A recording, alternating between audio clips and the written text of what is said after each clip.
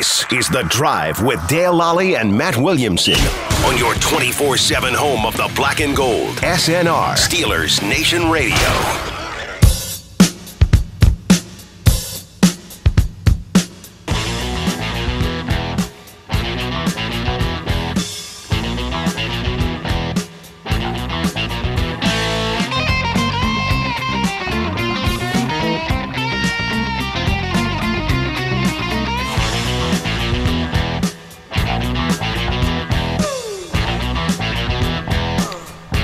Welcome to The Drive. I'm Dale Lally here with Matt Williamson. Matt, it's a just a dreary day here in Pittsburgh. Steelers losing 26-15 on Sunday night in Buffalo. That drops them to 11-2, out of the the top spot in the AFC playoff race. Just one game ahead now of the Buffalo Bills, who improved to 10-3. We'll find out what happens with the AFC North tonight. Of course, Cleveland hosting Baltimore. If Cleveland wins that game, they're 10-3, and then just a game behind the Steelers in the AFC North playoff race. Steelers have clinched a playoff spot. Yeah, that's good news. That coming with the loss earlier in the day by Miami on Sunday. But, it was a strange game in that neither team did a whole lot in the first half of that game. No, not at all. But the Steelers' defense set them up for an easy score. They were leading 7-3 right before the half, and then Roethlisberger throws the pick six, and just completely changed the complexion of the game. It did, and frankly, I mean, I thought the Steelers' defense deserved an awful lot of credit in the first half too, and I'm not even saying the Steelers' offense played that poorly, but I really thought it was a tale of two halves. And I just had this conversation with Mark Madden, too. I've had it with several people, and I keep hearing, and I'm not getting on your case, trust me, that pick six changed the game, and of course it changed the game. But that's an excuse, to my opinion. They got killed in the second half. I just thought it gave the Bills a spark. Without question. That they didn't have. And there was no spark, period, in the game before that. They were struggling to hold on to the football, quite frankly, in the first half. And then all of a sudden they get the pick six, and it was just like they were just invigorated. Going into the half. Yeah. I mean, it was a good time for it, too. And they get the ball back. And they got the ball to start the second half. I thought that was huge, just momentum swing, because to that point, Josh Allen had thrown an interception. He wasn't close on many of his throws. His receivers weren't helping him. The receivers weren't helping him. Stephon Diggs hadn't emerged yet. Yeah, he had 3 catches for 38 yards in the first half. He really, on 6 targets. It wasn't like they ignored him. Right. He just wasn't. They weren't connecting. Allen fumbled one ball. Probably fumbled another one that was close. It was pretty close. So I mean, I wouldn't have challenged it, but they were getting pressure on him. He was feeling flustered. Sure. And then they got the pick six, and all of a sudden they're up 9-7 in a half in which they were outplayed, and they're like, okay, well, we're feeling pretty good. If the Steelers go down, they were at the 45-yard line, their own 45 when that happened with 52 seconds left. Right. Or a little over. They were going to probably get into field goal range here. It probably was a 10-point swing. Yeah, it was a 10-point swing in a game that was, ended up being an 11-point game. I 100% agree, and I'm probably dismissing the emotional and human factor of it and the spark, like you said, and then you get the ball and all that stuff. My point was just the second half wasn't very competitive, and that's the second week in a row. And I keep just going back to fatigue. There's no doubt that they look like a team in the second half of that game. 2 weeks in a row. Was playing on their third game in 12 days, and the defense showed as good as it played in the first half with all the moving parts out there and new guys in.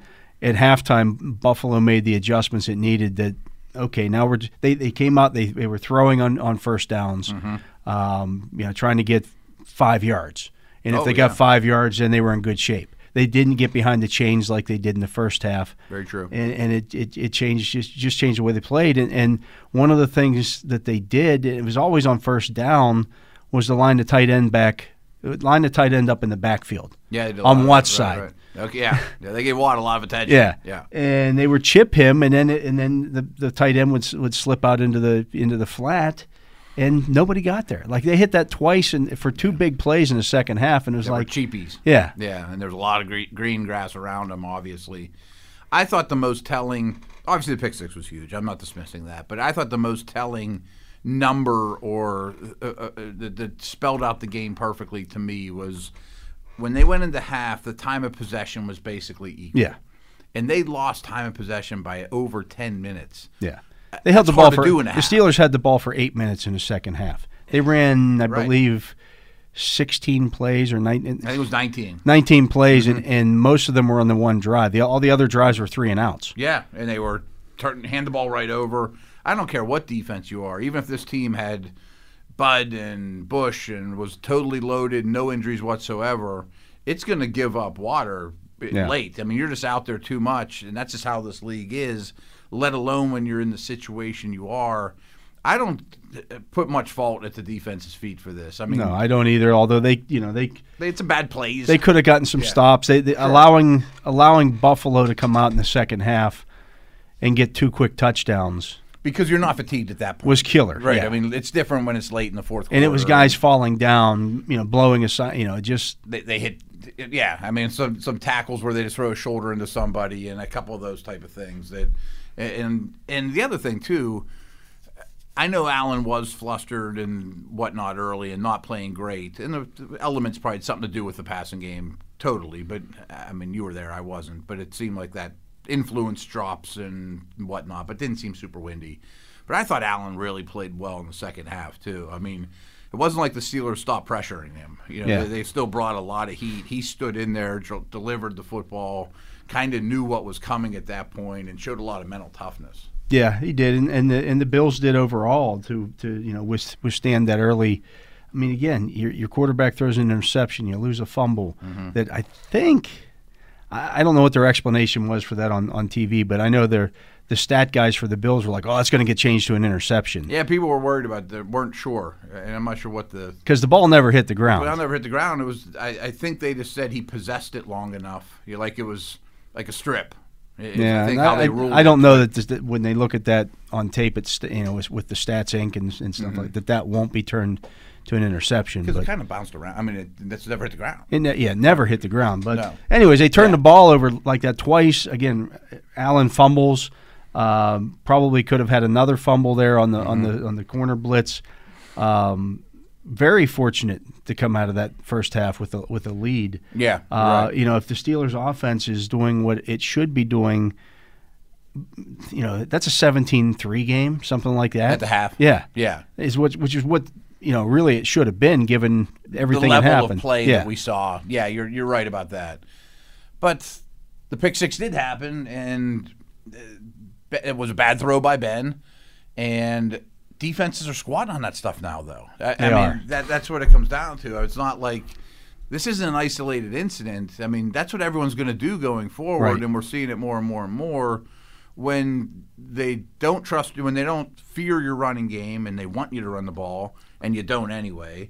And the only long balls you do are go routes down the sidelines. I mean, there's a large portion of the football field where they never attack. Yeah, it's the exact. I mean, it's almost the same situation as what they had last year at times. Only they were playing Devlin Hodges. I don't know that I think what Roethlisberger's seeing and why they're not running the ball more effectively.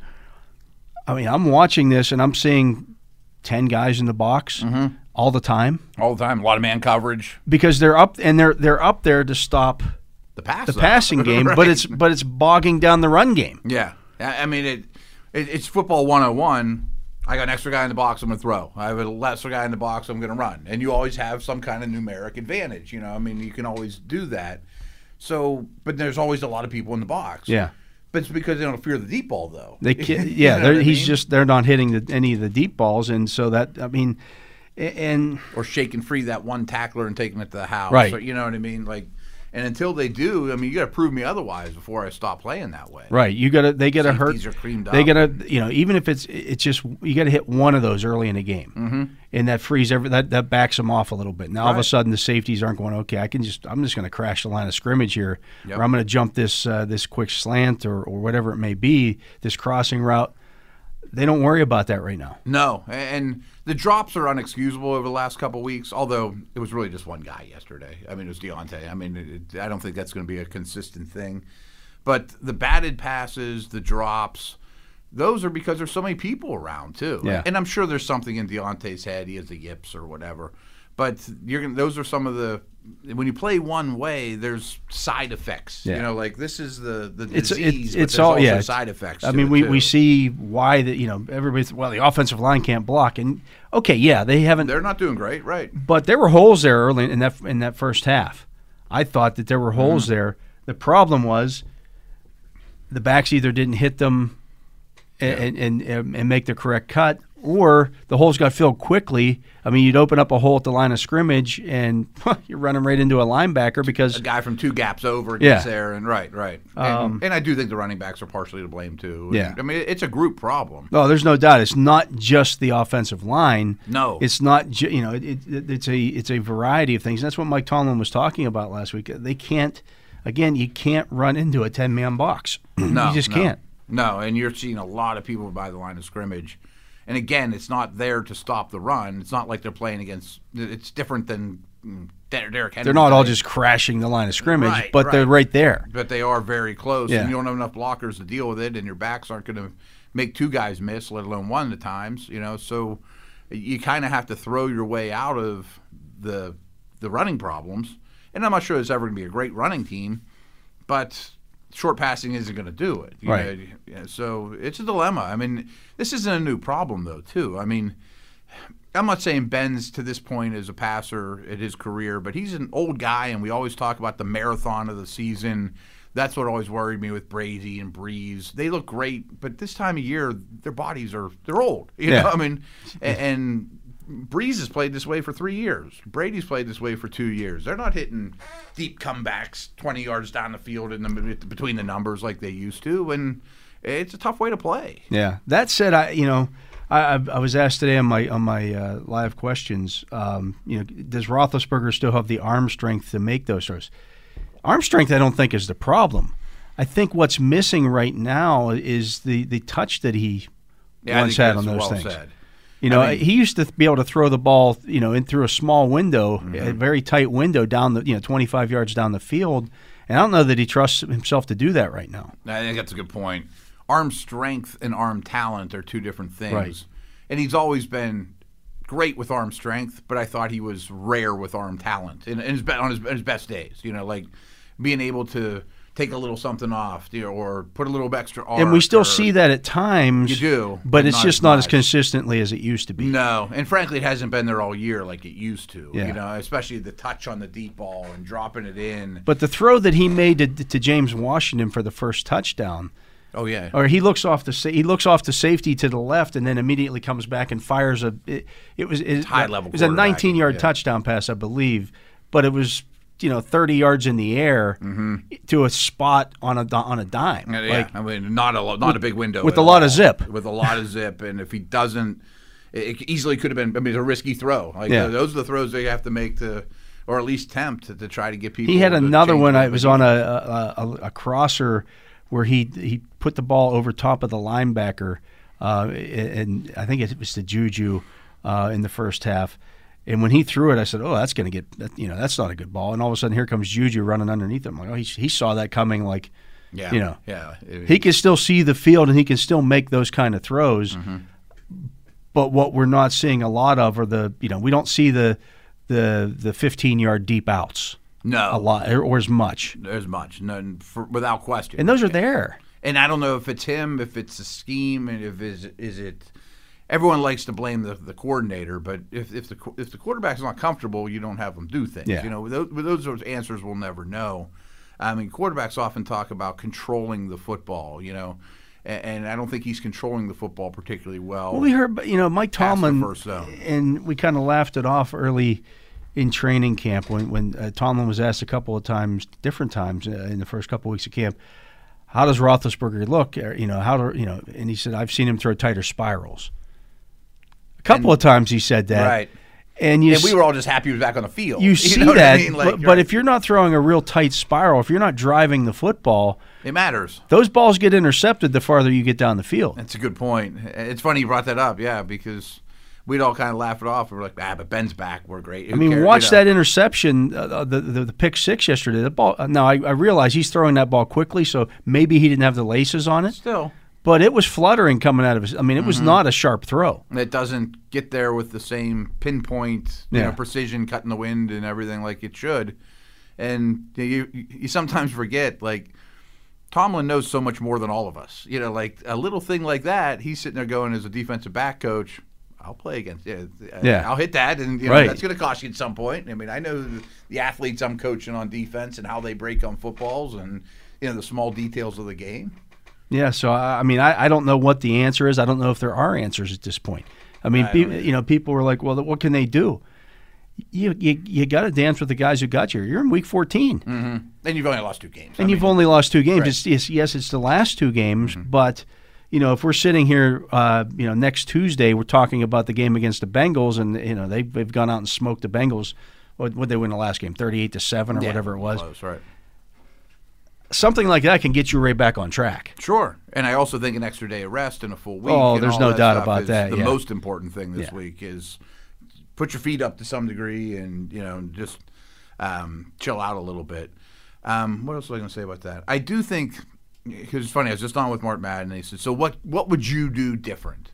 And I said, I'm not there with Ben every day, but I'm sure he could dial up some shots to the intermediate and deep middle. I think you have to attack those because the defenses are allowing it. They're going to give it to you. They're giving it. I mean, and he can look off a safety if they got a single high. He can. I'm not saying throw into double coverage. Right. I mean, he throws the ball better than some quarterbacks out there, and it's not like he can't attack the middle of the field. I mean, so I would make that more of a priority because you're right. I mean, they got to run the ball, not with 9-10 guys in the box. I mean, they don't have Barry Sanders. You might as well bang your head against the wall. Yeah, right, you don't have a back capable of beating that. Yeah, I mean, they're not going to make 2 guys miss and then take it to the house. I mean, so. I think you have to throw them, which seems counterintuitive. You got to throw them out of. It seems like a basketball term. Don't you like shoot people out of zones or whatever? Well, you shoot out of your slump too. Mm-hmm. If you're shoot or shoot, that's what they do. Mm-hmm. And so if you miss, if you have that mentality, you miss your first 7 3-pointers. Well, I'm making the 8th one. Yeah. You got to keep shooting it because he's always. Josh Allen's a streaky quarterback. Ben Roethlisberger, they're like the same guy. Oh, yeah. They're both streaky quarterbacks, and when they're on a heater, look out. Yeah, they're on a heater, right. And watching Allen, it was a stark contrast because they're so similar, that Ben's not going to make the second reaction plays like Allen is 5 seconds into the play and things like that anymore, and probably shouldn't be sitting there with 4 guys bearing down, hitting him in the chin to deliver the football anymore like he used to. But you do see him move that safety like you saw. I mean, just small, intricate things that are details that he's still so good at. And you can't tell me he can't throw the ball. I don't care how much his arms bother him. You see him throw the ball. He can throw the ball. I mean, maybe he can't do it like he used to. He obviously can't. I mean, but that's not enough for me to say, well, the offensive shot, they can only do this. And I also don't want to see – the answer to me is not – put Hawkins and Watt on the field and no. You know what I mean? No, that doesn't get it done. No. He is Matt Williamson. I'm Dale Lally. You're listening to The Drive here on Steelers Nation Radio. We're going to take a break. When we come back, we'll continue talking about this game and that one that's going to take place up in Cleveland tonight right after this. You're tuned to The Drive on your 24/7 home of the Black and Gold. Steelers Nation Radio.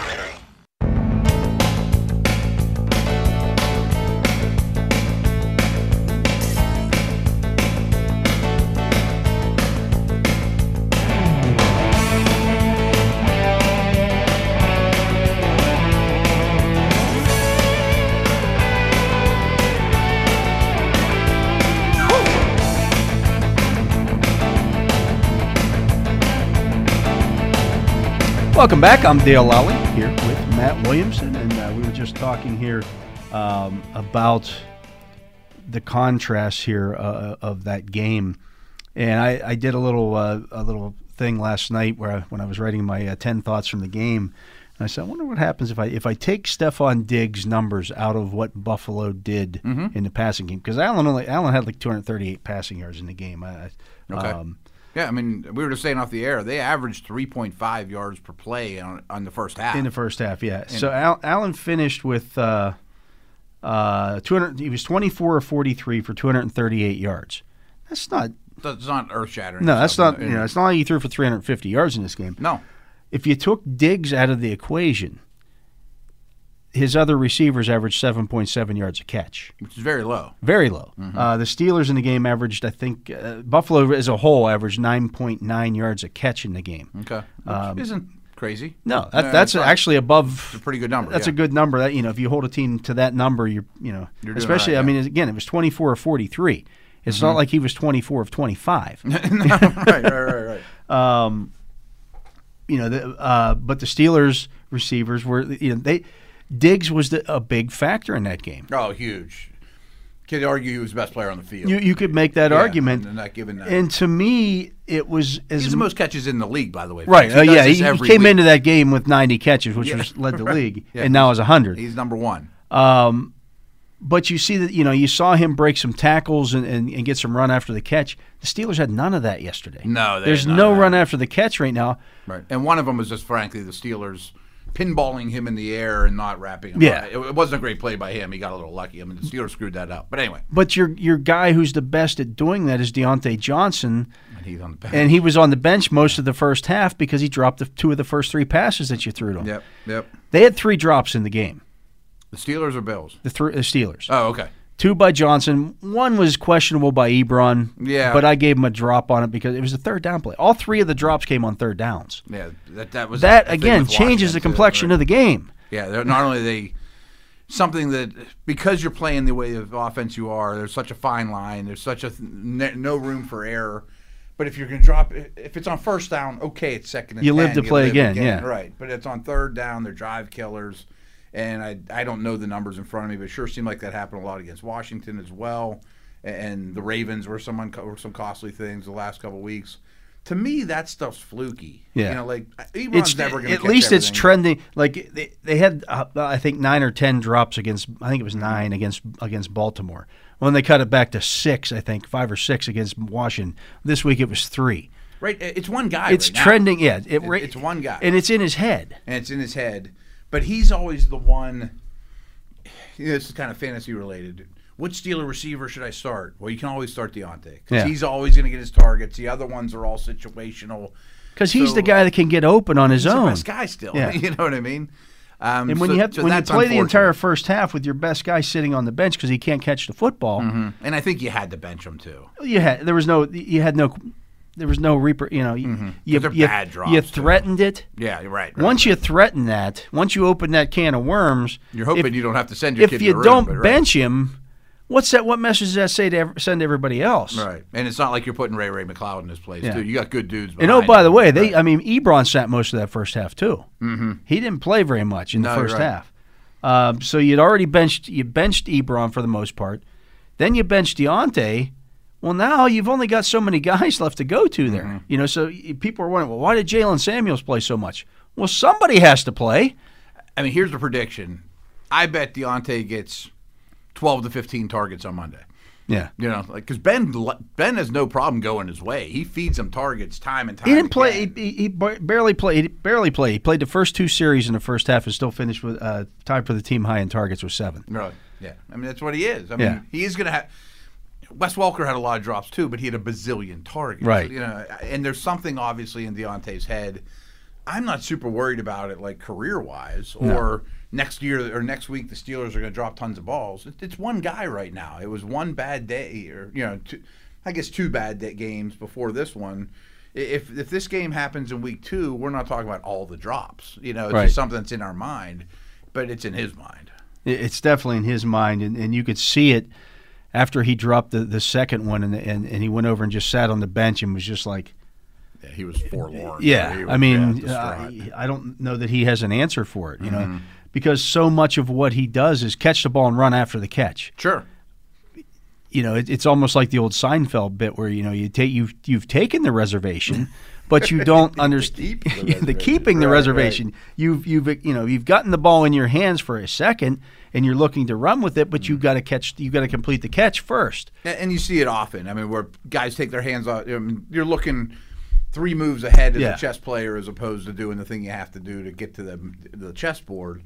And I don't know. I mean, I'm sure he has drops over his career, and I'd go back and watch his college. That was something when he was coming out of Toledo. Well, he'll drop some easy ones. Yeah. And that's the thing. You see him make just ridiculous catches. Right, he does. and this is something I've really noticed through the duration that I've been doing this before is for a living, is when I came into learning about receivers and how to scout them and things like that, drops were, he has drops. People don't care as much anymore because they throw so much. Drops are part of it. Yeah, if you're throwing the ball 25 times a game and you have 3 drops. Yeah, we'll get it back next play. If you can make a big play for me. If you're throwing it 50 times a game and you have 3 drops, it's a much different thing. Mm-hmm. But it's a very obvious thing for every fan to see, how could he drop that? Drops to me, if you're going to have a negative as a receiver, this sounds counterintuitive because obviously you have to catch the football. But if you're a little bit high on the drop scale, I'll take it. Mike Evans has a lot of drops. I'll take his career. Yeah. Des Bryant dropped the ball like crazy. It's almost like a shortstop. I liken to a shortstop who will miss some ground balls. Might boot one here and there. But he also hits 25 home runs. You're gonna play that guy. You'll play that guy, right? Yeah. I mean, he brings traits to the table that most don't have. Okay, I mean, I can put that 200 hitting shortstop in there. He'll catch everything, but we won't get anything out of him. Yeah, right. I mean, big deal. How many runs does he save as opposed to what he produces? Yeah. Not enough. Yeah, so I think they need to get Deontay. I think if you get Johnson's confidence back, and that's what it is right now. It's a confidence / once that gets in your head, now it's it's like telling somebody, hey, don't think about pink elephants.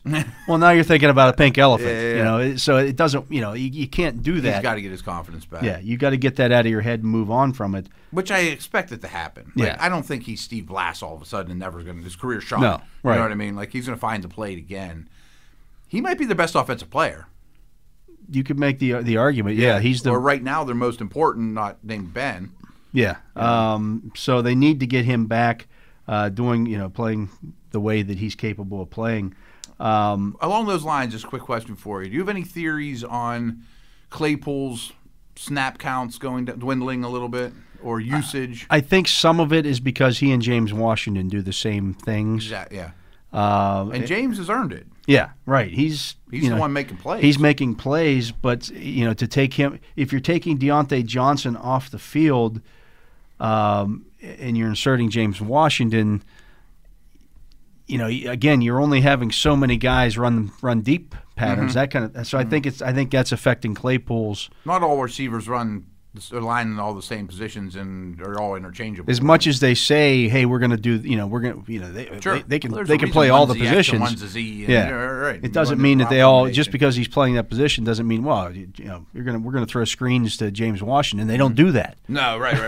They haven't done that with him. I also have I don't want to say a theory, but I'm really starting to listen because I believe the rookie wall is a real thing. I do too. I mean.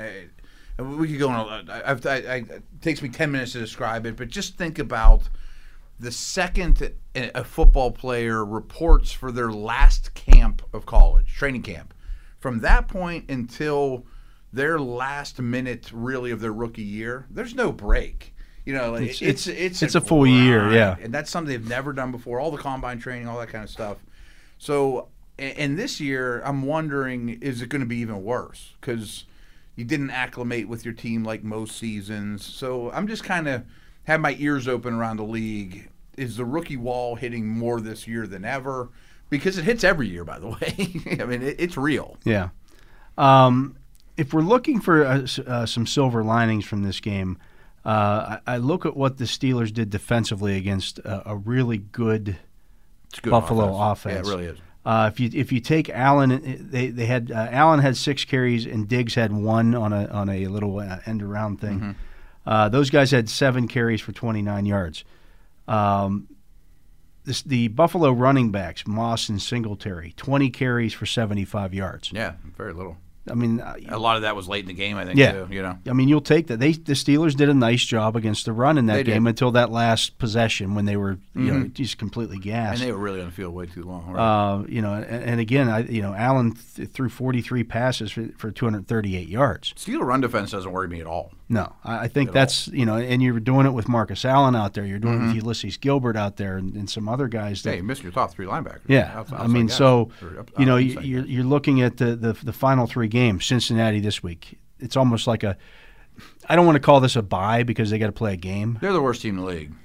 But you get a chance to work on some stuff this week. Yes. And kind of figure this out before you play Indianapolis and Cleveland to finish off the season. You can put something different on tape that somebody else has to repair. You can become less predictable. Yeah. And become a little harder to prepare. Because you're gonna win. Like I don't know how Cincinnati scores more than 10 points in this game. I don't either. Like when I previewed Dallas-Cincy, I said I don't know how Cincy can get double digits, and Dallas is the worst defense in the league. Yeah, I ended up making Dallas my DFS. Right, the DFS horrible. Defense, and they're awful. It's the worst. Right. Might be the worst defense in the league, and they scored 20 points. And Allen got hurt this week. We can get Finley. I mean, that's even worse. Yeah. So this is a week where you can. Unless they experiment score on special teams or something crazy like that. I mean, Cincy's not going to put points up. Yeah. So a bye week would be better, but this is as good as you could ask for. A long week to rest your bones and play a very, very bad team that you know extremely well. It's funny, I mentioned that call I did with Madden on the way here, and I said, Mark, you and I talk every Monday. My hunch is if we went back and reviewed every Monday call, the one we do today will be the most negative. I think this is the low point in the season, public perception-wise. I think things get better from here, and I'm not just trying to be a Steeler homer optimist. I just think that this team figures things out, and really were beat up after 3 games in a very, very short amount of time. Yeah, I honestly I think they beat Cincinnati. I think they beat Indianapolis at home. We'll see about Cleveland. Yeah. In I'm interested to watch Cleveland tonight. Yeah, but I think they win these next 2. I don't think if they have to play better than they'll beat Cincinnati. That's like playing Baltimore a couple weeks ago. If they play like they have the last 2 weeks, I don't think they'll beat the Colts. I expect them to play better than that, though, in terms of offensively. I think if they play defensively the way they did against Allen, they'll have 4 or 5 sacks on Phillip Rivers because he's not going to escape. Yes. Agreed. But, a big stat to me with the defense, and I don't have the numbers in front of me, but it's these last 2 weeks against real teams. That Ravens team was hard to really get a judgment for. The points allowed in the first half versus second half is night and day. So, to me, that's complementary football. Your offense needs to help you. You can't be out there that long. And obviously the depth issues on defense are problematic right now, too. Yeah, no, I agree. But we'll see. Again, you can't get outgained. As bad as that was, and we're talking about this like the defense got sliced up. I know. Right. 334 yards they gave up to a really good offense. One of the top 5 offense. They held Buffalo under their. They gave up 20 points defensively. Right. Everyone would have taken that on Friday. No doubt. Yeah. No doubt. So and the rushing yards and the yards given up, you would take all those numbers and you'd say. And frankly, if you told me those things on Friday, this is what the Steelers would give up defensively, I'm like, they'll win 9 out of 10 of those. Yeah, no, I agree. So, but the offense has to do its share. It does. He is Matt Williamson. I'm Dale Lally. We're going to get to that Cleveland-Baltimore game right after this. It's a fascinating game. You're tuned to The Drive on your 24/7 home of the Black and Gold. Steelers Nation Radio.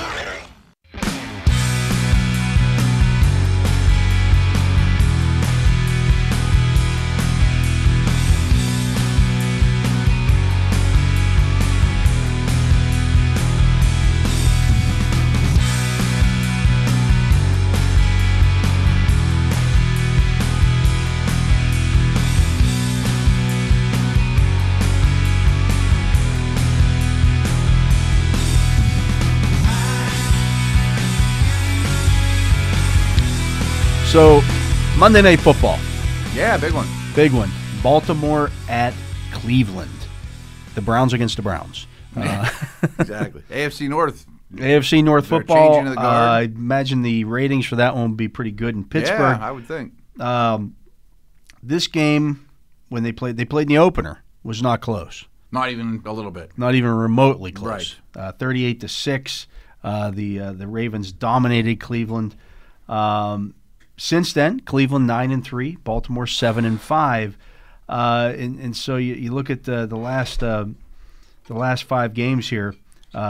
The Colts, the Ravens beat the Colts, lost to New England, lost to Tennessee, lost to the Steelers, come back and beat Dallas last weekend. Yeah.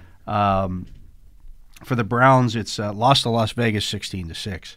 That doesn't look so good. Right, yeah. That was one of the rainstorm games. That was one of the rainstorm games. And they beat Houston 10-7. That doesn't look so good. Also a rainstorm game. Yeah. Beat Philadelphia 22-17. Okay. There. Yeah, right. Those were all at home, I might add. Then they beat Jacksonville 27-25. Barely. They kind of almost got out of the skin of their teeth. Yeah, right. They beat Tennessee last week in Nashville 41-35, and everybody is like, whoa! Yeah, right. Hey, right. This Cleveland team, what about those previous games there have you forgotten about? This is not a good football team.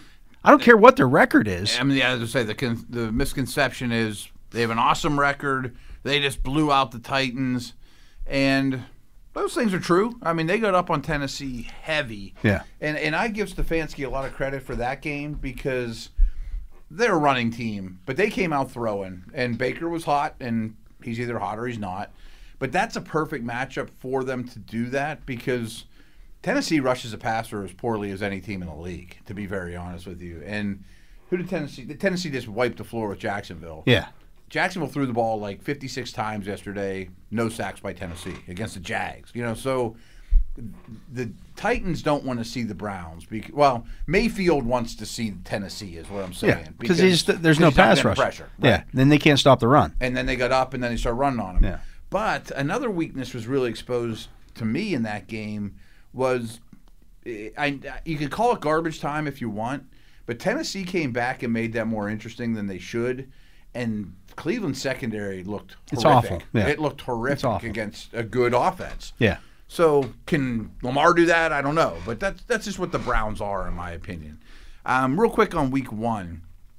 Rarely, we predict games every week and whatnot. Rarely am I as confident about a pick versus spread as I was Ravens minus how many it was. Could have been 20. It could have been 20. You just knew that was coming. And I watched the Ravens last year and was super impressed, and I thought they'd have a better 2020 than they have.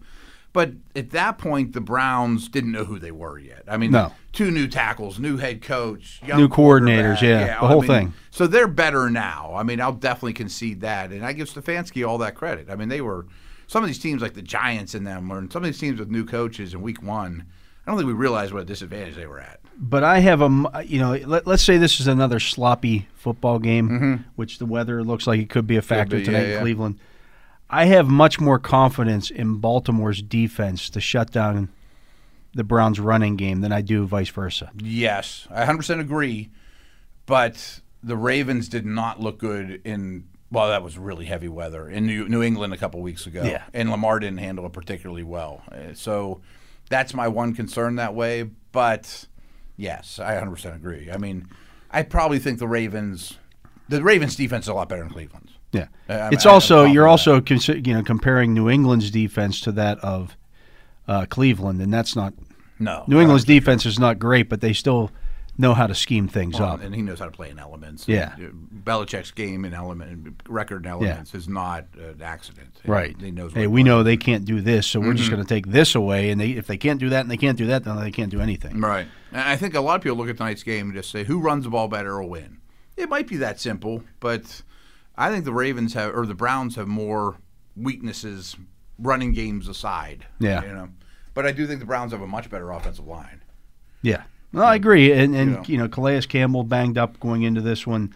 We'll see. He looks like a shell of himself. We'll see if he's able to play. How does this affect the Steelers, though? I mean, Steeler fans are rooting for the Ravens, right? I mean, just because you could potentially here's lose the thing. division. I think I have mixed feelings on this. If Baltimore wins this game, they're going to make the playoffs. That's what I was saying. Be careful what you wish for rooting for the Ravens. Because Baltimore's schedule after Cleveland, it's Jacksonville, New York, at Cincinnati. Which New York? The Giants. I mean, that's at least 2-1. At worst, yeah. At worst. At worst. And they're favored against the Giants no matter what happens between now and then. It's at home. So do you want the Ravens in the playoffs now? That's what I was going to say. Especially because you're not probably getting the bye now, Pittsburgh. If you look at Cleveland's schedule, Baltimore tonight, at New York against the Giants, at New York against the Jets, and then the Steelers at home. See,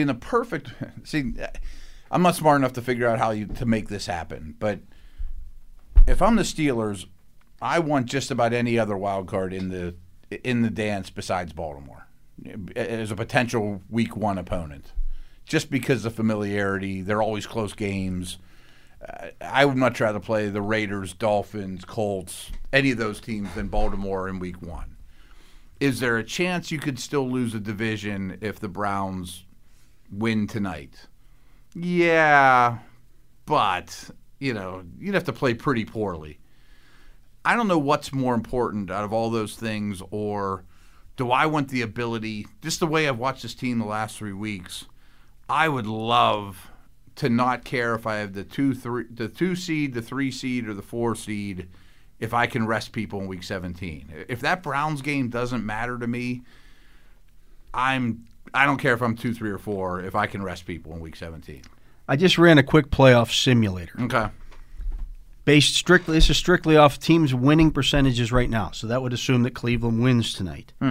So if Cleveland wins tonight, and everything holds true, the teams this has Miami getting then the 7th seed at 10-6. So Miami would then have the tiebreaker over Baltimore, based probably on the conference record. And I assume the Raiders are out.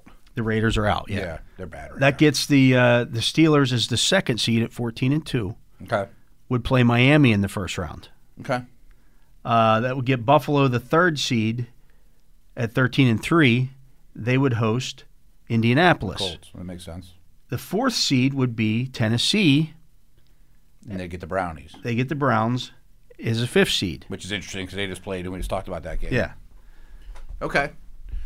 I mean, again, important things to me from a Steeler perspective are winning the division, being able to sit Week 17, and keeping the birdies out of the playoffs. But keeping the birdies out of the playoffs would be 3rd on that list. Right. In terms of what's important. But being the 2 seed versus the 3 seed to me doesn't matter at all. Because home field doesn't matter anymore. Now, if you give the Ravens the win in that game and then go to, let me get a Week 15 here and run this again. All right. And we just go by win percentage again. That didn't work. Didn't work. Okay. There we go. Baltimore I mean, so I think everyone's if that happens for Baltimore, what happens then is the Ravens get in as the 5 seed if they finish off at 11-5. That projects then the Browns is the 6th seed at 11-5, and the Colts. They would obviously win the tiebreaker. The Colts are then the 7th seed at 11-5. Wow. So the Steelers would host the Colts at 11-5. See, the Browns are going to the playoffs. I think we need to do right. That's going to happen. Right. You're 9-3 right now. You'd have to completely collapse. And oh, by the way, you got a game against the Jets. You got a game against the Jets. They're going to the playoffs. Yeah. And they may even get the Steelers on a semi-bye. They're probably favored against the Giants. They'll beat the Jets. Yeah. They're going. So that second scenario, I think the AFC is harder than the first scenario. Right, because then better teams, more dangerous teams. Yeah, and you'd be looking at either way. You're probably looking at a Steelers-Buffalo rematch if they both in round 2. In round 2, okay. Whereas because it's 2 versus 3. This isn't a bad scenario though, because let's say Baltimore upsets Tennessee. Mm-hmm. Well, now Baltimore's got to go play Kansas City, and you like that? That's not a bad thing. No, that's let them beat up on them a little bit. No, all right. No, I wouldn't mind somebody knocking off Buffalo or Kansas City. You don't want to play both those. Yeah, but I don't fear the Bills though. After watching them last night, I'm like, okay, they're a good team, but they're not like world beaters. No, I don't think they're going to win the Super Bowl. If they came to Pittsburgh and third week of December or January. Yeah. I'm like, okay, the Steelers are going to be favored in that game probably. Joe Hayden and Vince Williams. Yeah. And, right. You're back a couple healthy things again. Figured out Assuming you get more. some things figured out. Right. And I will say this: Matt Fowler just went on IR. Oh, I didn't hear that. Yeah, Okay. so his season probably. Would that include playoffs, do you think? Well, he's on at least 3 weeks. It's a pectoral injury, so who knows? But yeah, we'll so get. What do you think Dotson's story is? Well, they didn't place him on IR, so maybe there's some You would hope think that they he's do. back. Okay. Maybe it's a week thing. Yeah. If you sit him this week against Cincinnati, does that kill you? Probably not. Probably not. Yeah. But they're thin. Yeah. I mean, their line's a little frightening right now with those two injuries because it wasn't playing great, and now it's when Hawkins out there and those Right. dudes, Yeah. But I just keep hearing rooting for the Ravens tonight. I don't be careful about that. See, that scenario though doesn't bother me though, because again, if that's going to send if the 4-5 game is Tennessee and Baltimore, I don't know if I'm Kansas City that I'm like chomping at the bit to play either one of those teams. Agreed. And really, back to my point, I don't care if I'm the 2 or 3 seed. I'm either playing Buffalo Right, there's no difference. Yeah, it doesn't matter at all. I mean, other than having to go on the road, but likely right. Yeah, I mean, But you just played they have Buffalo. to win to get there, And I know the score ended up 26-15, but But you've seen that show before. Yeah. Caught me in the middle of a sip of coffee there. What percent chance? What do the Browns need to win the division? they would need to win out and have the Steelers lose twice. Okay. I mean, I'm going to operate on the assumption that they beat the Bengals. Pittsburgh beats the Bengals. Yeah. I mean, I think they could roll out Rudolph and beat the Bengals. So then Week 17 could matter. Could, for the division title, right? Potentially. See, I'm trying to think how can I get the Steelers to rest people in Week 17? Do the Browns lose tonight? Does that ensure that? Because if they lose tonight, can they not win the division? No, because they could still win out, and the Steelers could. Okay. All right. Here, let me think. It would hurt because I know you didn't sleep much. They last would night. they would split. They would have split Uh-huh. the two teams, so then it goes to the division record. Right. Steelers have swept Baltimore. Let me throw They've this. already got 4 division wins. If the Browns lose tonight and go to 9-4, and the Steelers beat the Bengals, Then do they win the division? Then they've clinched. Yeah. See, that's to me that's why you root against the Browns tonight. So all I want to do is rest people in Week 17. To me, that's super important. Yeah. For where and maybe the Steelers will look a lot fresher on 8 days rest. Perhaps. But Yeah. I mean, what I've seen on the field lately, I want rest. That's the thing that most important to me. So the Browns losing tonight gives me the best chance to do that. Is my thought process. Again, I like that 4-5 game. If you're going to send one of those two teams, you're going to tell me that either Baltimore or Tennessee is going to go to KC. Yeah, assuming like the Browns don't upset the the Bills or the Colts don't upset the Steelers. If it's and then it doesn't matter to us, but right. And you got to think too, for that to happen, the Ravens would be playing well. They're not going to back into the playoffs. Right, yeah. They're going to beat the Browns. But those are get things Tennessee and Baltimore are the two most physical teams. Yes. Matchup-wise in the playoffs. Even if you don't beat Kansas City, you beat up on. You beat them up with your run game, and you're going to, Physical team, well coached. Yeah. Right. No, that takes a toll. Yeah, so that makes sense. I was just thinking about that from a Steelers perspective. Again, you got to win to get there. Of course. But you look at your road.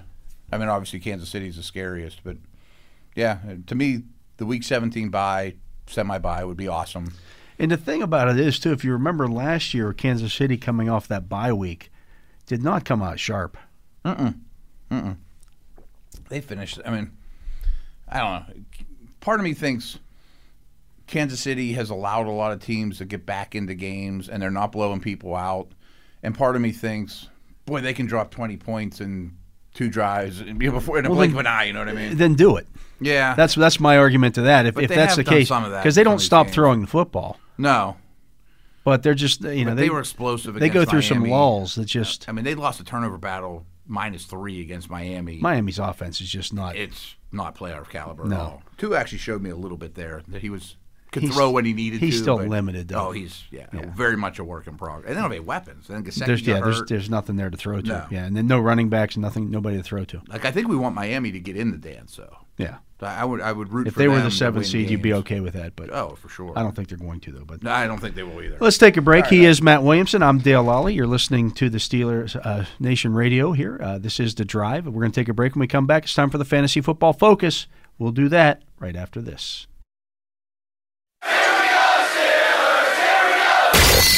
This is The Drive with Dale Lally and Matt Williamson on your 24/7 home of the Black and Gold. SNR, Steelers Nation Radio.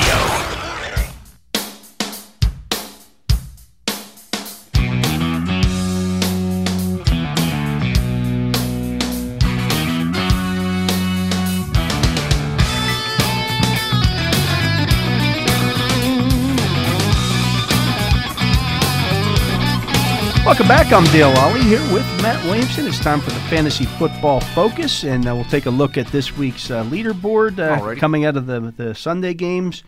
And if you had Aaron Rodgers this week, you're pretty happy. Not so shabby. Yeah, 293 touchdowns, also rushed 6 times for 13 yards and a touchdown. Pretty strong. He's every week. Every week. Yeah. To me, as much as Mahomes, I thought Mahomes kind of took a little bit of a stumble yesterday if you're talking about the MVP race. He had 2 interceptions in the first quarter and another one later on, too. Like, if they were playing somebody better, somebody with a better offense, they might lose that game. No, they might have. You're 100% right. I mean, Mahomes is amazing, but that's selling Rodgers a little short. I mean, Rodgers had one bad game all year against the Bucs in their building, and everyone else has been a game just like this one that you're describing. He was 26 of 33 in that game. He never turns the ball over. Yeah. Ball rarely hits the ground. I'm sorry, but he's only got one receiver, too. Yeah, I mean, that's it. The other guys are just guys. Right. I mean, I love Mahomes, but Rodgers in Kansas City's offense would do pretty well. He would do okay, yeah. He would be all right. They would, the second leading scoring quarterback this week, do you know who it was? No. Drew Lock. 21 of 27, 280 yards, 4 touchdown passes for Drew Lock, 6 carries for 4 yards.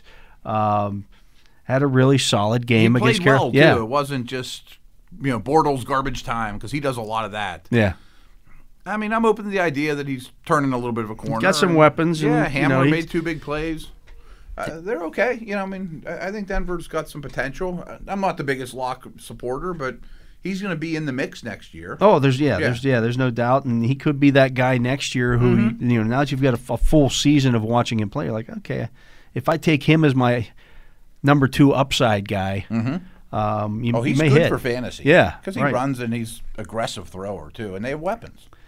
Tua against that Kansas City defense, 3-16, 2 touchdowns. He did have an interception. Also ran 6 times for 24 yards and a score. We mentioned it. I thought he passed a test that I think Kansas City's defense is a problem. Questionable. Yeah, it really is. It's a problem. Because Gesicki got hurt late in the game, and they don't Parker have was out. else. I mean, I thought Tua played well. I mean, that's not why I say he checked the boxes, because he's always been a manager, distributor, and hey, can you bring us back? Well, he sort of showed he could. That was a step in the right direction. You kind of saw that. Late in that game, Kansas City went for 4th and 2 or 4th and 3 with just over 2 minutes left. Yeah. Andy Reid did not want to punt the ball back to them. No, right. He doesn't trust his defense. They could have punted They could have punted the ball and pinned them down inside the 10 or something like that. Quarterback up with a no touchdown. Weapons, Yeah. He didn't want to do it. If the Chiefs lose, or when the Chiefs lose, it's going to be one of those whoever has the ball last situations, and they don't have the ball last. They always seem to have the ball last. Right. But they could lose to any team in the playoffs in one of those type of games. Russell Wilson back at it again this week. They played the Jets. Geno Smith came in the third quarter, and Russell Wilson was still the 4th leading scorer this week. Yeah, he was 21 of 27, only threw for 206 yards, but 4 touchdown passes. 4 touchdowns, and that game was over in the second quarter. Mitchell Trubisky. Is he in the same Lock conversation? 267, 3 touchdown passes, ran 4 times for 23 yards. Yeah.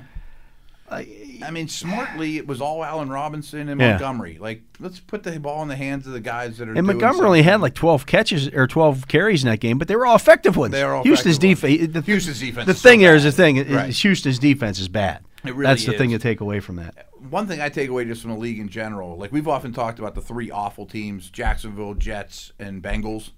I think the Panthers and Texans are the next tier. They're worse than Dallas. I mean, they're really bad. Yeah, there's nothing they can hang their hats on at this point. But Trubisky's making some money. And Deshaun Watson got hurt. I mean, right? Yeah, there's nothing. Finally, around him. I mean, yeah, defense is bad. But give Trubisky credit; he wouldn't have done this again. You know, this is better than he's been. Yeah, no, he's a free agent after the year. He's gonna make some money. He could make some money. Derek Carr. 316, 2 touchdown passes, 2 interceptions. Did rush for a touchdown, 3 carries for 12 yards against Indianapolis. So he didn't stand out to me having a big game. But yeah, Xavier Rhodes got hurt in that game too. Oh, did he? Yeah, so that's something to keep an eye on to see if he gets back. Mahomes 393, but just 2 touchdown passes and 3 interceptions. Had 5 carries for 9 yards. So not a huge. No. I mean, he always throws for 300 plus, which is amazing. But yeah, it wasn't jaw-dropping. He had the same amount of points as Taysom Hill. Really? Who's a better fantasy player quarterback than he is in reality. Yeah, so him and Hurts are both in that mold. And Hurts was right there after him. Hurts threw for 167 and a touchdown and had 18 carries for 106 yards. That can't keep up in No, I'm a little disappointed that the Saints allowed that to happen. I mean, new guy. You had to know that's what they were going to do. I mean, at least they used Sanders better. I mean, I give the Eagles credit for that, but I mean, after one game of watching Hurts, I would imagine every defense is not going to let him run a lot. That's the only thing. Not a Lamar like the only way that I'll give the Saints a pass on that was they had literally no tape of Jalen Hurts in the NFL. Still, I mean, we all kind of know who he is. Right, yeah. But you're right.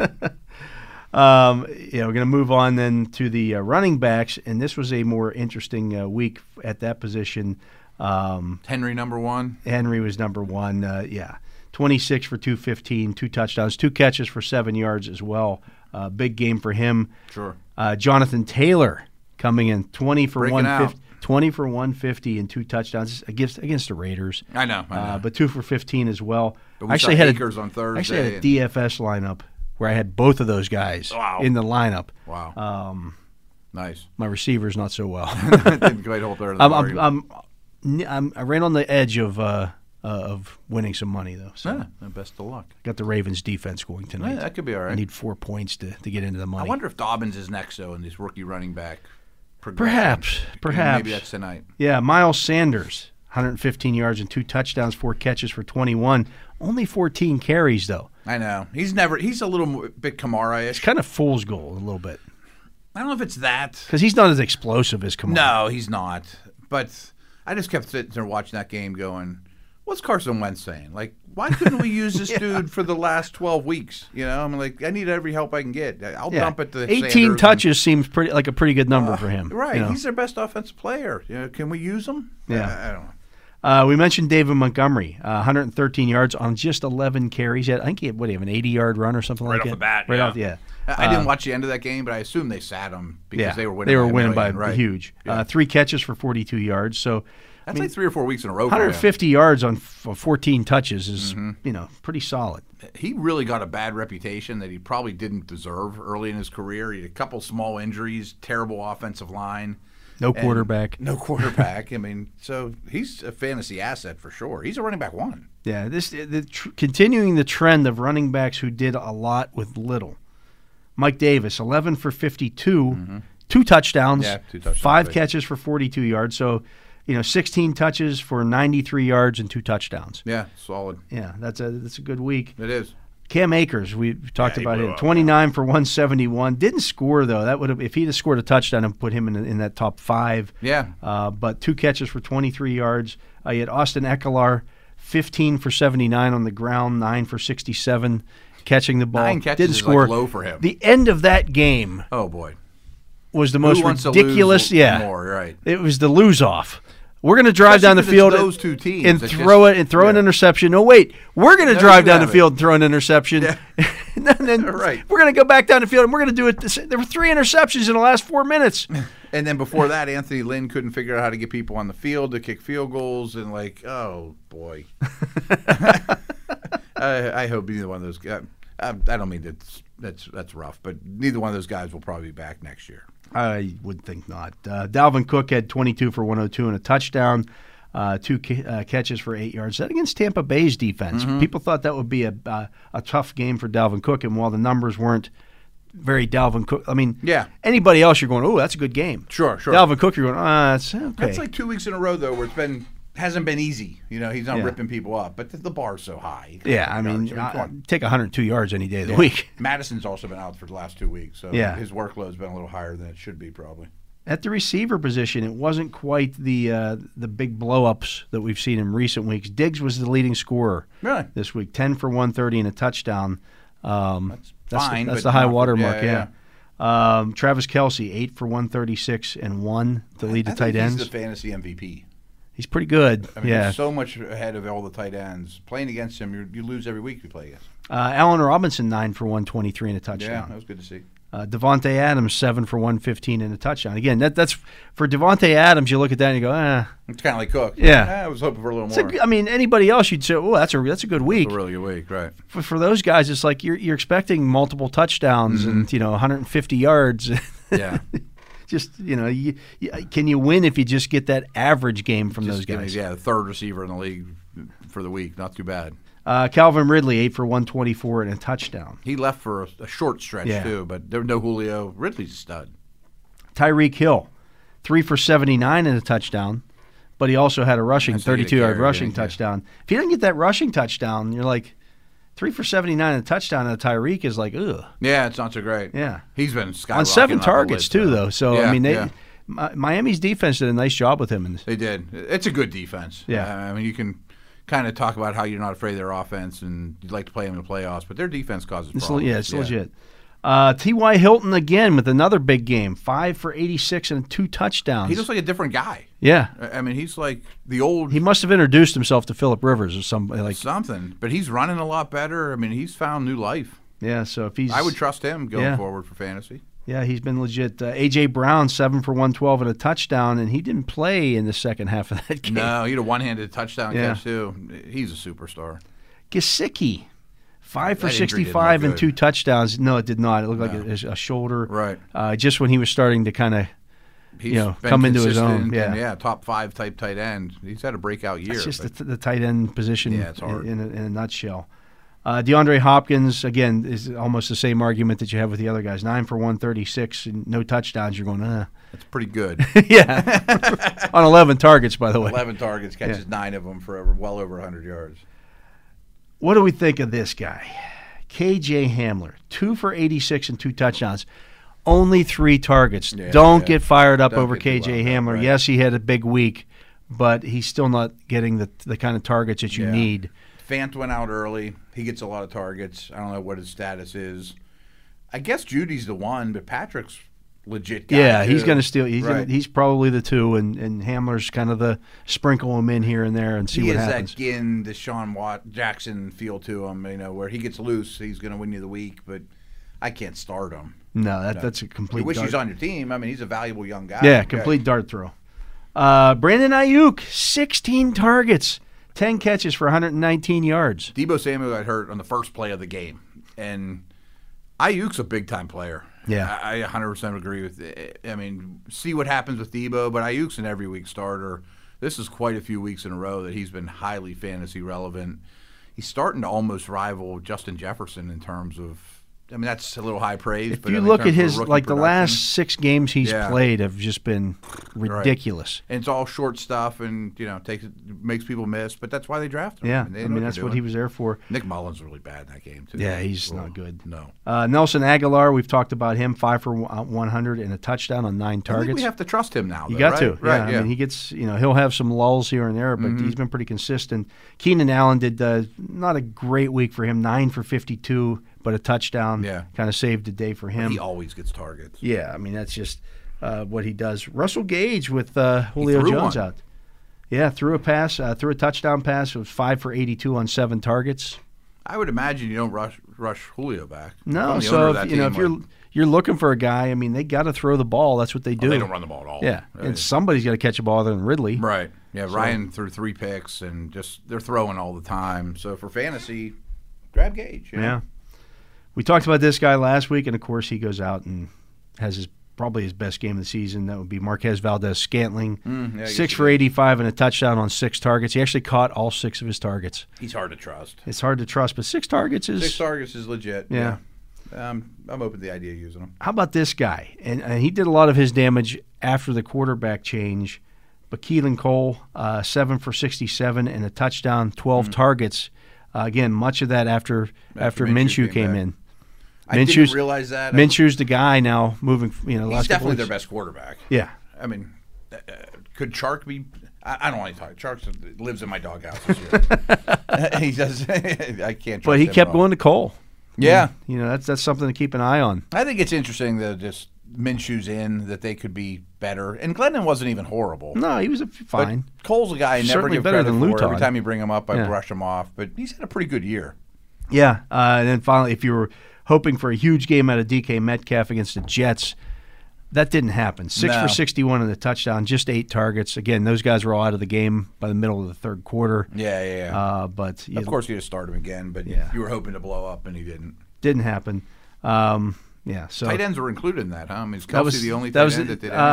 Well, we had Gesicki. Oh yeah, Gesicki. That was did it, but it was not a great. Not a big receiver week overall. No, it really isn't. Not a lot of big passing yards. Weather's starting to become a factor. Mm-hmm.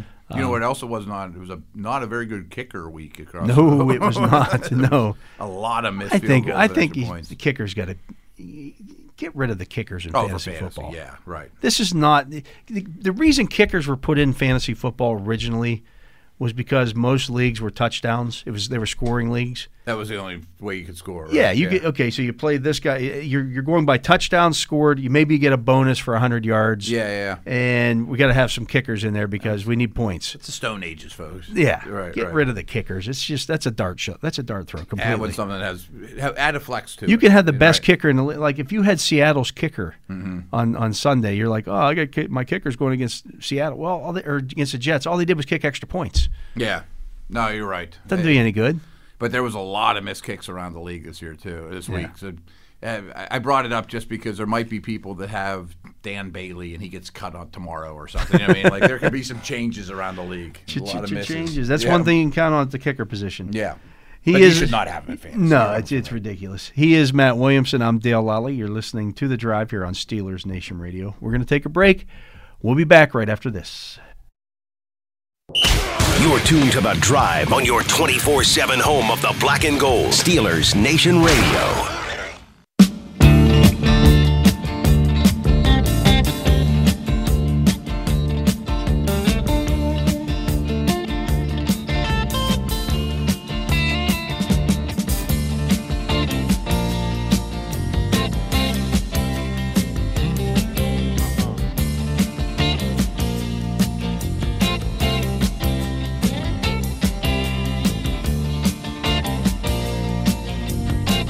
Welcome back. I'm Dale Lally here with Matt Williamson. And Matt, we mentioned that the Steelers placed Matt Filer on the reserve injured list. That means he's going to be on there at least for 3 games or 3 weeks. He has that pectoral injury. They didn't make a move with Kevin Dotson. Tells me that they think he might be back a little bit sooner, so probably promising. Filer's a little more severe. They activated Cassius Marsh, who they signed off of the outside Colts. Linebacker, edge guy, yeah. They signed him off the Colts practice squad last week. And the injuries that are happening to the Steelers seem to be continually happening at the same positions. That's the problem. So you're kind of like putting your finger in the die. Okay, got a leak here, and then it springs a leak right below it. Well, I got to put my thumb in there, and before too long, your hand's all stretched out, and you don't have enough fingers to get inside linebackers or guards all of a sudden. Yeah, I mean, so do you think it's safe to say that Dotson probably doesn't play this week? I'm not. Yeah, we don't. I mean, we just don't know at this point. They do have the extra day there. Maybe it was just a strain, but they didn't. They immediately declared him out. Yeah, it sounded like it. And they may have just been being. Hey, no, wait. We know Filer's bad. So we're going to go. We're not going to have you strain this worse and have no guards the rest of the year. Yeah, we don't want to make this thing worse than it already is. I mean, I know you don't know this, but at least I'm holding out some hope that Filer could be back for the playoffs. There's a potential for that, At least there's a chance for it. Yeah. I mean, if it's a torn pec, it won't be. But if it's a bad strain, he could be. I guess the fact that Dotson didn't go on the list is very promising, and we're going to fall guilty of this all week. But I'm going to take the Bengals lightly, and if Haas is my guard or Gray or whoever, I can live with it for a week, especially my other 4 are out there. But not going forward. No, you need when you go to play the Colts, you don't want to have if the Browns game's a big deal. Haas and I are lining up opposite Buckner. That's not a good. Ideally, I don't want him on the field ever again. Good story, great. Yeah. But I think he's got his letter this year, and I'll just right. They might need to kick some tires on some veterans and see what's out there potentially. The first thing that people immediately mention is, well, can they sign Stefan Wisniewski off the Chiefs practice squad? Maybe.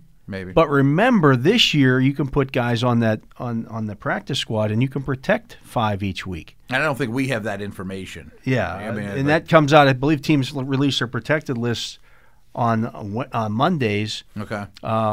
Is that how that goes? That's week to week. It goes week to week. Protected 1 week, not the next. If I'm the Chiefs, I'm going to protect Wisniewski.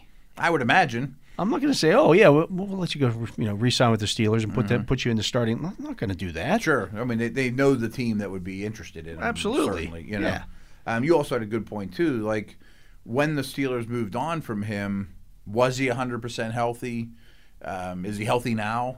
Or are they just stashing him for the playoffs if they need him? Just in case. Don't know. Right. Right. I mean, the Steelers have a much better idea than us, of course, but that would be great. I mean, if you could get that guy and he's healthy, he would help you a lot of places, and I bet they regret moving on from him. The logic for moving on from him, correct me if I'm wrong, was Dotson moved past him. So if a guard got hurt, Dotson was, because he was impressive, not that Wiz was bad, right, was going to be your backup, your third guard. Yeah. So only one guy could get hurt, or a series of guys, like this case, for Wiz to get in there, and then you save some cap space for next year. I also don't know how healthy he was. Mm-hmm. When they brought him back, he was ready. He was ready to start practicing again. Well, then he worked on the side for 3 straight weeks. Oh wow, yeah. And it's like, okay, well, he never really got back in. Got into. So they either had to cut him, or they had to put him on IR for the rest of the year. At which point, which it's kind of the same thing almost. Yeah. I see what you're saying. Okay. So yeah, that's kind of a bind. I didn't. So if he wasn't completely healthy yet at that point, you're like, okay, we can't activate you because we're going to be cutting somebody else that we may need. Right, we're playing a roster spot short. Then. Yeah. Okay. And who knows if he's even an option from the Chiefs, like you said. Right. You've mentioned some guys like Earl Warford and Justin. Yeah, Larry. I'm just looking here at the list of guys available. Larry Warford is probably the most. Big name guy. You also mentioned his conditioning, and he's not exactly the. That's the thing. He's been sitting out. This dude around. Yeah, he's been sitting out all year. I know people immediately say, "Well, why don't they go re-sign Ramon Foster?" That's not happening either. Ramon has no interest in playing. He's got a better gig now. He's not getting beat up every week. Right. Again, if it's a safety or a linebacker, there's some expectation there that those guys are going to be off, working and doing the things they need to do. Offensive linemen get pretty big pretty quick. Yeah, if you're, you were already, if you're like Ramon and officially retired, like he's not going to the gym anymore. I don't know if he is or not, but I wouldn't. I mean, he's not working like he was to get ready for a season. No, right. He might get on a treadmill here and there to lose a pound. Now Warford got cut by.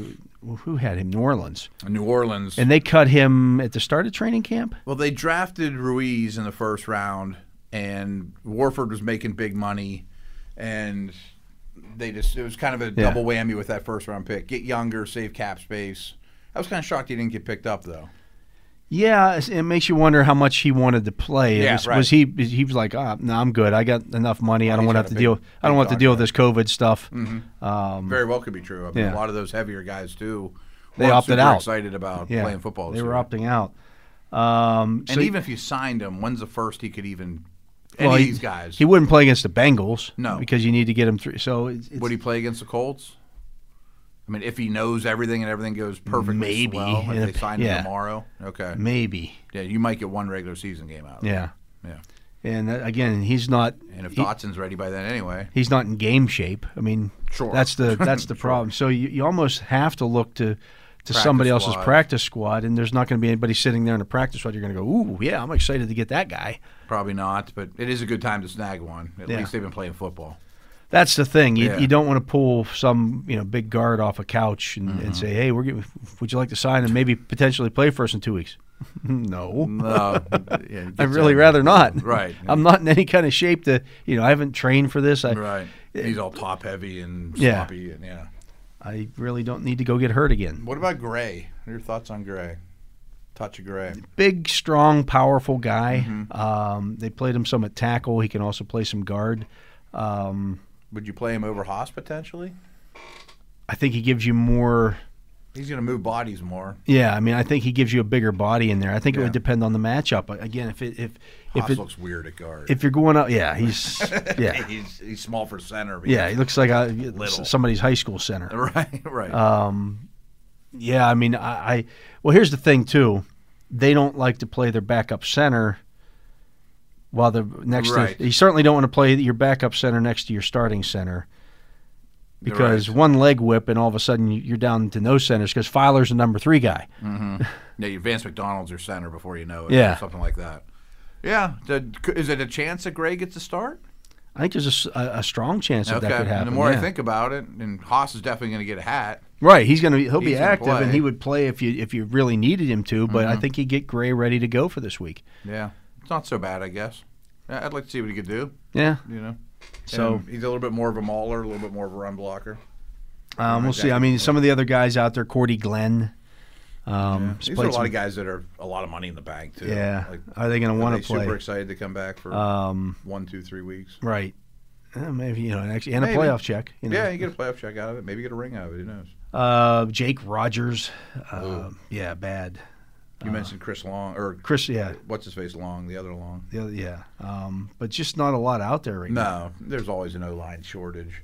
I mean, if these guys were any good, they would be on somebody's roster. When you look around the league and you go, look at all these right, or they're turning down offers like a. That's the other thing. When people were talking about, hey, let's go sign Clay Matthews. Well, he might not want to play. Denver tried to sign Clay Matthews at the start of the season. He had no, He said no. Yeah. He said people have called him. Yeah. I'm not familiar enough with the practice squads around the league, but there's a lot of guards on practice squads right now. Oh, and absolutely. They're on top of every one of them. I mean, it would take a while to get that guy acclimated, especially if he's young. Well, anybody you sign from outside the organization, you're not going to be able to do anything with them until the end of the week anyway. So yeah. You would hope maybe even Dotson is back by the time that person gets acclimated. Right. That's I think is the hope. And we'll find out more about that tomorrow from Mike Tomlin, hopefully. So interesting. It's going to be certainly again the shuffle that has gone on here in recent weeks has been nonstop seemingly. What do you think? I know these are awful questions for you too, but COVID and concussions with Vince and Hayden. Hayden put on Instagram today that he expects to play this week. Vince Williams put out some conflicting things yesterday. First said that he felt like his lungs felt like he'd been smoking 2 packs a day. Oh, really? Yeah.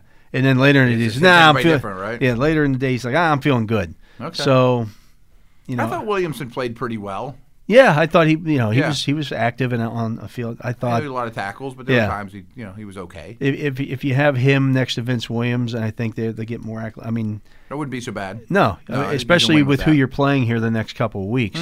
If that's your starting duo against Indianapolis and Cleveland, they're running teams, right? I'm fine with that. Absolutely. No, those two they're are not going to pick you apart. 2 downhill thumpers. I thought Ulysses Gilbert got his feet wet yesterday. Yeah. I want to see more of him on the field, maybe on some passing downs. I don't want to see much more of Marcus Allen. That's kind of what I'm getting at too. Is like let's get him out of the equation would be ideal. Not a linebacker. Not a linebacker. I mean, I'm not sure what he is. And good riddance. I mean, that's okay. You would hope Gilbert can be your Allen like as soon as this week possibly. Yeah. And kind of now that he's got his feet under him a little bit. Yeah. And mix those guys around.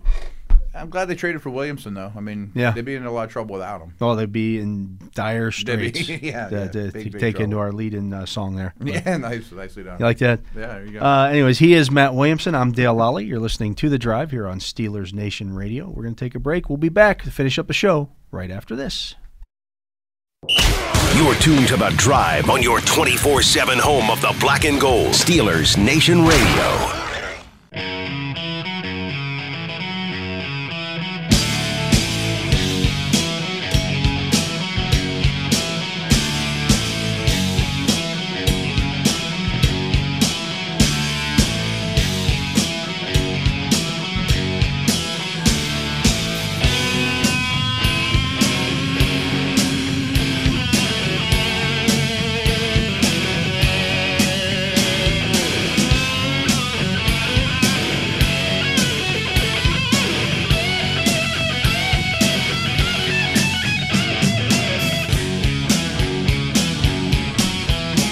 Welcome back. I'm Dale Lally here with Matt Williamson, and I'm looking here, Matt, at Dan Graziano's overreactions. Okay, yeah, he does this every Monday. For the weekend. And his first one is that Jalen Hurts was clearly not an overreaction by the Eagles because they won the game. I don't know about that. I thought he showed some good poise. The game didn't look too big for him. I always think that of a quarterback's first start. You know, are you swimming? Are you really frenetic? I thought he showed some calmness. But he's not a good passer. No. I mean, he's a good runner that had some big lanes that the Saints should not have allowed for, and I don't think the future opponents will. But he doesn't throw the ball very well. Yeah. I mean, Tua beat him out legitimately at Alabama. Oh, yeah. I mean, he was a liability for the Crimson Tide. Yeah. And then you look at, like, Mayfield and Murray, and I like Murray, but playing that Oklahoma offense is really advantageous. And he's throwing to CeeDee Lamb and against bad corners and all this space. I mean, I'm not saying he's a bust or anything, but it's just so easy. It's such an easy narrative. Well, the quarterback's out. Wentz was all the problem. He's terrible. Get him out of there. Again, they finally gave New Orleans had not allowed a 100-yard rusher in 55 games. Mm-hmm. Yeah, wow. And they give up 2. Yeah, I mean, the Saints didn't play very well. It didn't play well at all, right? And he caused them some problems. That does not mean that he's going to continue to do that moving forward. I have my real doubts about him. I mean, people were all a Twitter about the guy. Maybe they will win the division. It's a possibility. I think they're the most talented team in the division. But, man, I don't think he's the answer all of a sudden. Yeah, I don't think so either. And I think, it's much like the Taysom Hill stuff. Well, he had a good game against Atlanta, and he's had 2 good games against Atlanta and 2 bad games against teams not named Atlanta. Yeah, against decent defenses. And it will be important to get some tape on Hurts, too. Yeah. His second one, Travis Kelce should be the Offensive Player of the Year.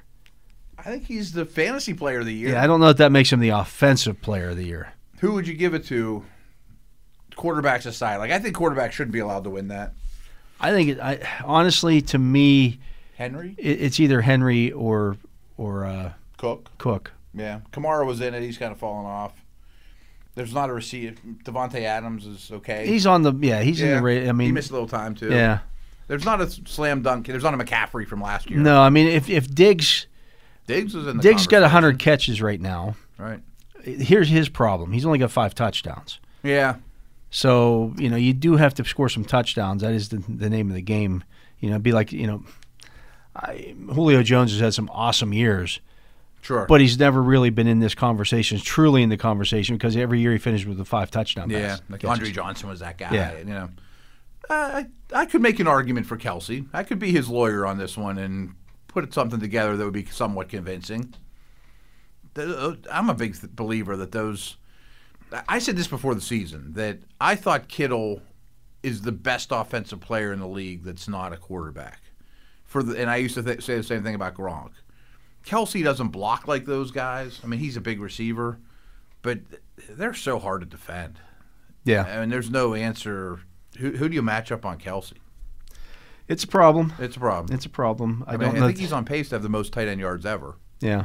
but it's tight ends. And he's not a blocker. No, he's not a blocker. Right? Yeah, so like he's a Gronk big, was a much better player. He's a big wide receiver. That's what you have to look at him as. And so, again, I compare his numbers to wide receivers, not necessarily tight ends. That's what you're saying. The Buccaneers will be the scariest team to play in the NFC playoffs. I don't know about that. Yeah, he says that's an overreaction, according to I'm sorry. That's his. I'm not sure who is, though. Like Green Bay and Seattle are big-time quarterbacks, which is going to be... Makes you scary. Yeah. I would have said the Saints, but their quarterback situation what's going on with theirs? Yeah. And they just lost. And Tampa wasn't super impressive. No. They got a gift at the end of the first half on a... They missed 3 field goals and an extra point, too. Yeah, that was helpful, That was the first... I saw somebody tweeted out, they got a pass interference penalty on a Hail Mary. That never happens. At the end of the first half. That was the first time since like 2012 really? that had been called. It never gets called. Who's the best team in the NFC? I don't know. Yeah, I don't either. I don't know. I mean, if Wilson or Rodgers could take over any Might be game. the Rams. It is the Rams. Yeah. I think it's the Rams, yeah. But, they've... Goff's my least favorite quarterback I mentioned. Right, yeah. I mean, right? they've got warts. Oh, yeah. I mean, if it's a Wilson or Rodgers shootout with Goff, first one to 40 wins... Probably won't be the Rams. Yeah. This one, this has got to be an overreaction by him. But Chase Young belongs in the Defensive Player of the Year conversation. No, he's missed too many games. I think he'll win it in his life. Actually, he missed one game, but he doesn't have the numbers. No, he hasn't taken over games like he was awesome this past week, and I think he won the Defensive Rookie of the Year this week. Yes, and it was his award to lose. But Chin and some of these other guys have been good, But I think Young will win the defensive MVP. He has that kind of talent, yeah. And we knew that coming out. I thought he was the best player in the draft. Yeah, I mean he's a no-brainer, top type pick. So he's a superstar. Mitchell Trubisky will be a starting quarterback in 2021. Ooh. I don't think you can get to 32 pretty quick when you start including Lawrence and Fields. All the guys that were drafted this year or last, like Tua's going to start, and the guys that don't retire. We saw, though, this past season with the quarterback musical chairs that took place. Cam Newton was the guy who got left out. Right. Cam could get left out again. He could get left out again. Jameis Winston got left out. I think he gets left out again. Yeah. But do you think who falls off? Like Darnold probably won't be a starter. What if these last 3 games all of a sudden Trubisky is like he plays like he did this past week? Does Chicago say, "Oh, hey, we can't move on from this guy"? It's possible. I could see that happening. I think it's possible. I could see that happening. See, I think he might be let's bring him in to compete with Drew Lock guy. Or we were thought about trading for Sam Darnold, let's sign Trubisky instead. Like the Nick Foles experiment is done. Oh, yeah. Like if I'm Chicago, I'm like, okay, Mitch, we're going to bring you back this year and sign Jameis or whatever. We're going to draft some, or something else. But you're probably going to be the starter, but maybe you have to compete. I don't know. Maybe. If I'm Mitch Trubisky, I'm looking at this going, do I want to go somewhere else and learn a whole new offense and not be guaranteed a starting job? Like they're not going to franchise him, right? But maybe they have to. No. I bet he's in a quarterback competition. Yeah. Like we even mentioned, bring him here and sit behind Ben for a year. He might be able to do better than that now. Yeah. He might have an offer where he can at least compete. But I if I'm Chicago, you're in a tough spot now. You got nothing. Yeah. Right. You got to do something you can't go in. You might overpay him. Right. And then you're really in a bind. You might be in a situation that Jacksonville was with Blake Bortles.